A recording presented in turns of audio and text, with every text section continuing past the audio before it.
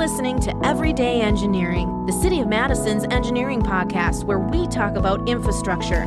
Complex topics explained simply, from the water that flows down your drain to the rain and snow that drains into the lakes, by way the curbs and streets we design. City engineering touches your life in so many ways, explained right now in Everyday Engineering. You've heard the buzzword, but what does it actually mean? Green infrastructure, rain gardens, permeable pavement, green roofs, you name it. It's infrastructure that works with the environment. And in our case here in Madison, a forward way of thinking of approaching stormwater and flood management. My name is Hannah Mohelnitzky, City of Madison Engineering Division Public Information Officer. Here to share why you should care about green infrastructure are engineers Jojo O'Brien and Phil Gaebler. Thank you both for being here. All three of us are masked because of COVID, of course, so you might hear us a little muffled, but we're going to make it work, aren't we? Yeah, thanks for having us. We'll see how it sounds. Yes. Yes, of course. So let's start basic. For anyone who does not know what this is, define green infrastructure and kind of share why generally our listeners should care that we're even trying this out. Yeah, of course. So green infrastructure actually reduces and treats stormwater at its source. So that means where the rain falls from the sky, instead of moving it a really far way away or trying to get it to the lakes, we're actually going to try to treat it pretty close to where it touches the ground. So typically, stormwater, when it falls, it runs off of surfaces. So it can't soak into your driveway, it can't soak into your roof. It's going to flow into the street. That flows into the pipes. Those pipes take the water to the lake. If everything goes well, it might flood a couple houses on the way, depending on how much rain is falling and how big the pipes are. And that's a lot of water that moves through very quickly. So as I said, can cause flooding and then adds a bunch of nutrients to the lakes. So what green infrastructure can do, if you're treating it at its source, you're not bringing it to those lakes, you're not putting it into those pipes, and it can actually help decrease flooding, and it can also, the primary purpose of doing it is to reduce those nutrients that end up in the lake. Sounds like a whole lot of great. It is, and there's even more, right? Yeah. So if you look at what your normal lawn can provide as far as food goes for insects, which are then food for birds and other insects, it's almost nothing, right? Grass is not the best food. But if you put in a rain garden, which we'll talk about later, you can have a huge variety of native plants that help the water soak into the ground and end up being that food for all these insects and butterflies and pollinators and things that we want to have in our urban environment. There's a lot of buzzwords like, if someone isn't familiar with green infrastructure or permeable pavement or rain gardens or, all the different types of green infrastructure. Let's go through some of that. What are they? If people hear them, what do they mean? Yeah, so we can briefly go over a few. So a rain garden, I think, is the most common one. That's something where you're actually creating a depression where the water can pool.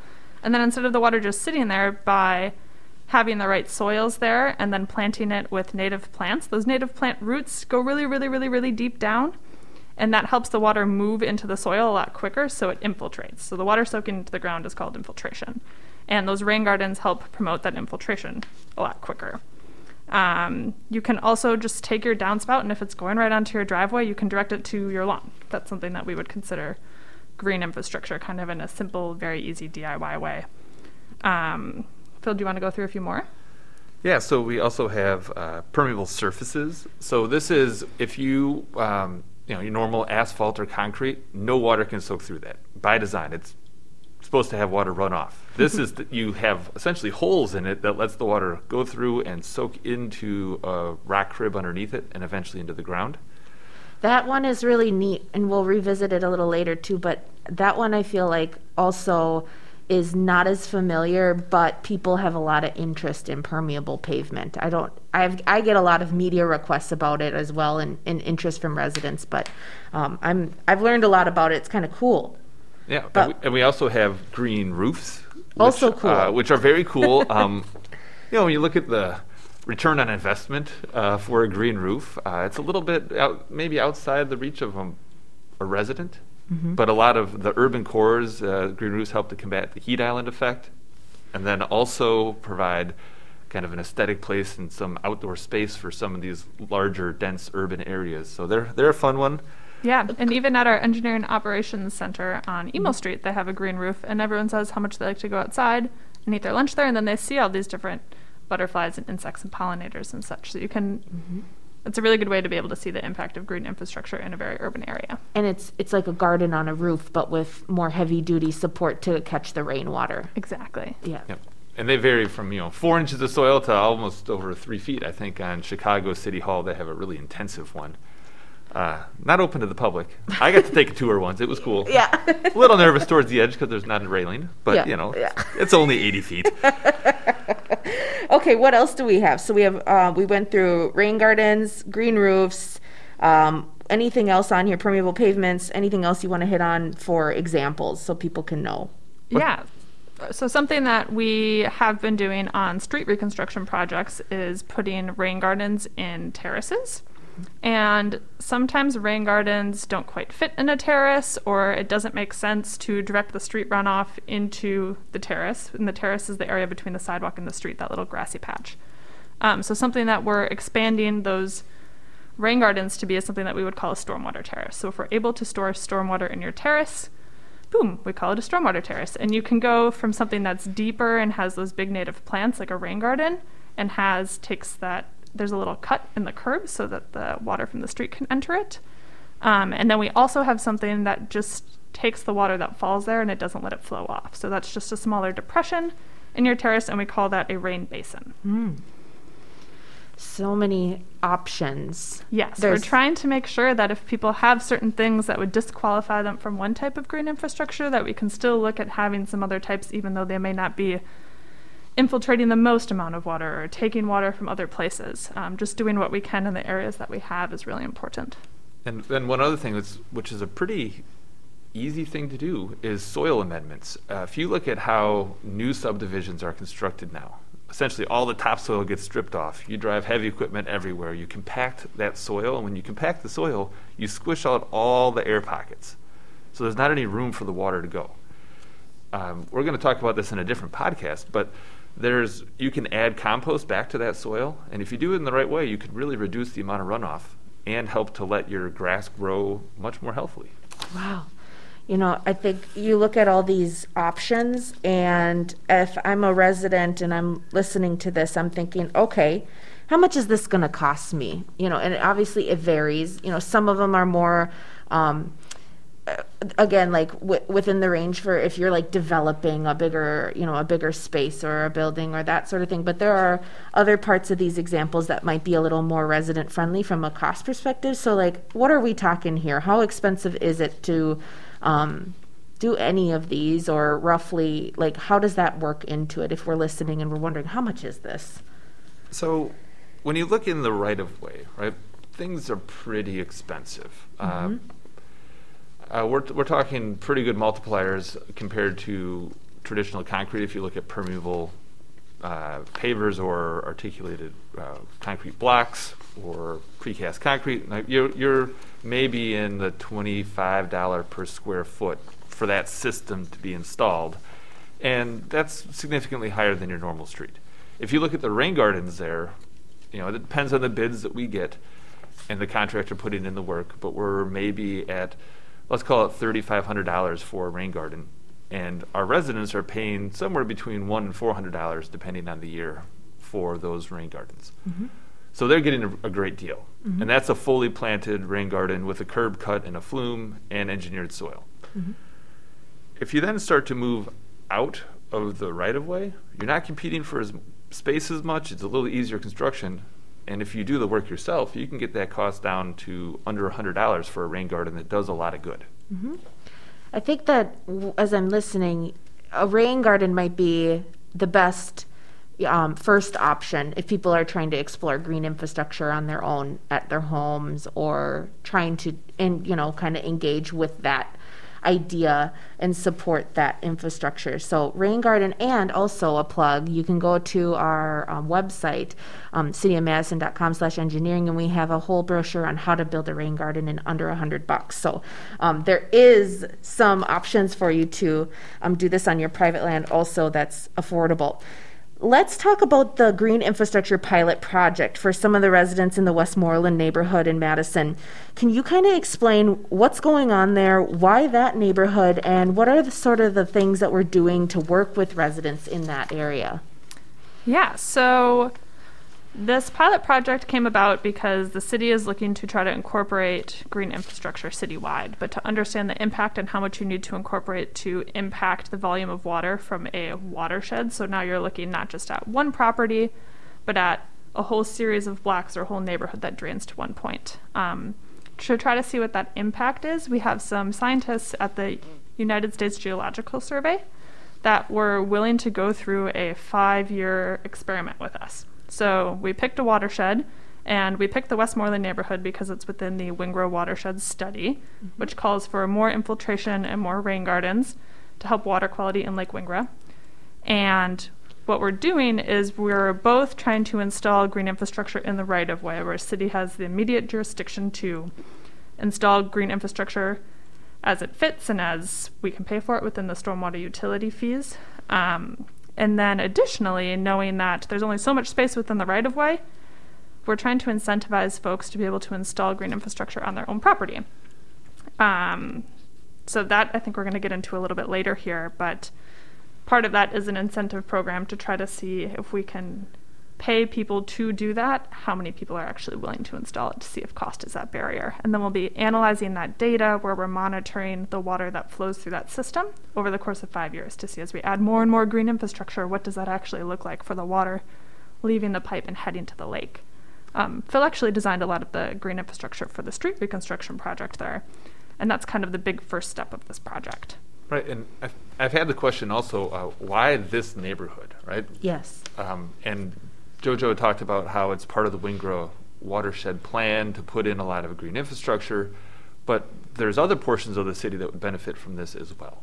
And one of the main drivers here was looking at the way that the storm sewer drains. In order to reduce the amount of monitoring equipment you'd have to put out, you want to have something that comes to 1 point or 2 points. And those are surprisingly hard to find in the city, in the right size and right area where we had enough space that we would get enough runoff and also have this everything drain through to 1 point. So that also factored into our selection of this neighborhood for the project. And the other piece of that is that we needed a very similar size, similar makeup, so house size, width of streets, etc., that would all drain to a point nearby that we could use as a control. So we're not going to go out of our way to install a ton of green infrastructure in this paired basin so that you can actually compare the changes over time. Okay.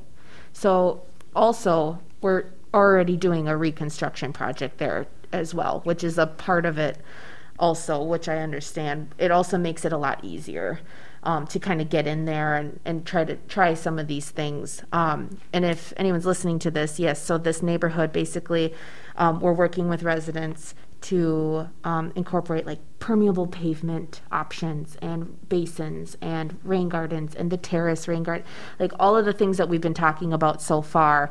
These residents are kind of getting a taste of it, if they haven't already, and embracing it in the public right-of-way. Now, we're also rolling out and have rolled out a new incentive to get people to install green infrastructure in this pilot project, in the perimeter of that, for their private property. So there's a program for them to kind of get them, kind of like a carrot.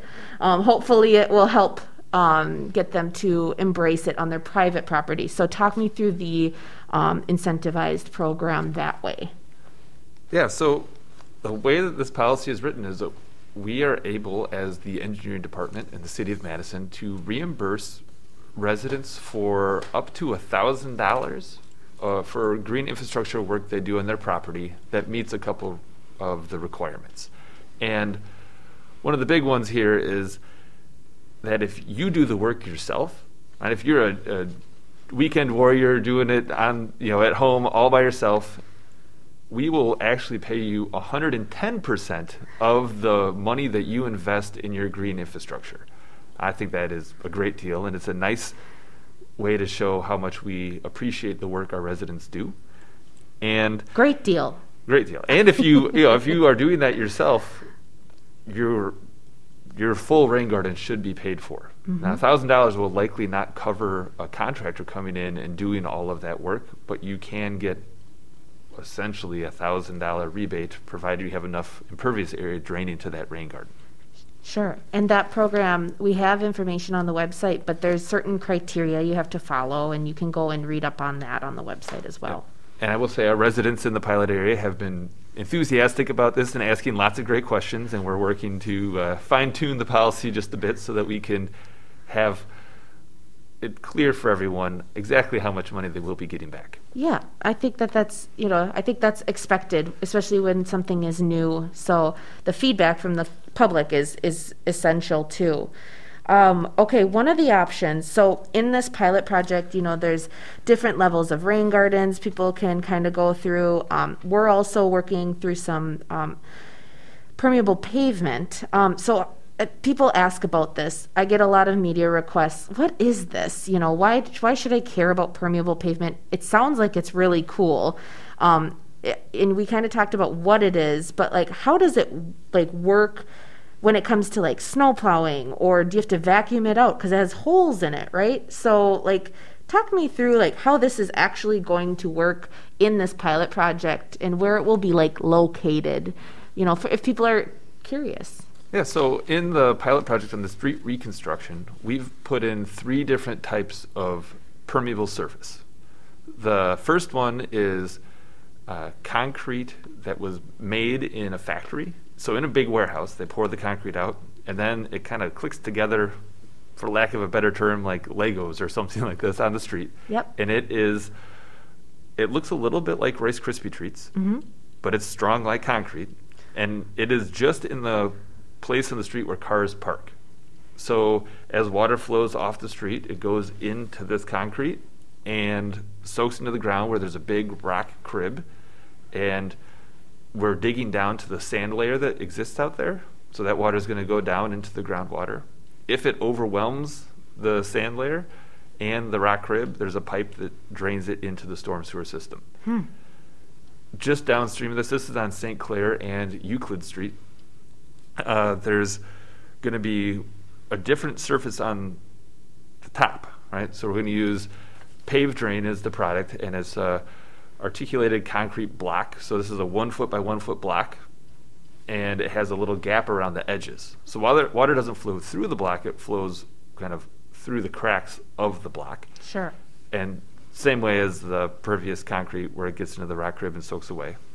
And then the third one is something that we poached from the city of Milwaukee.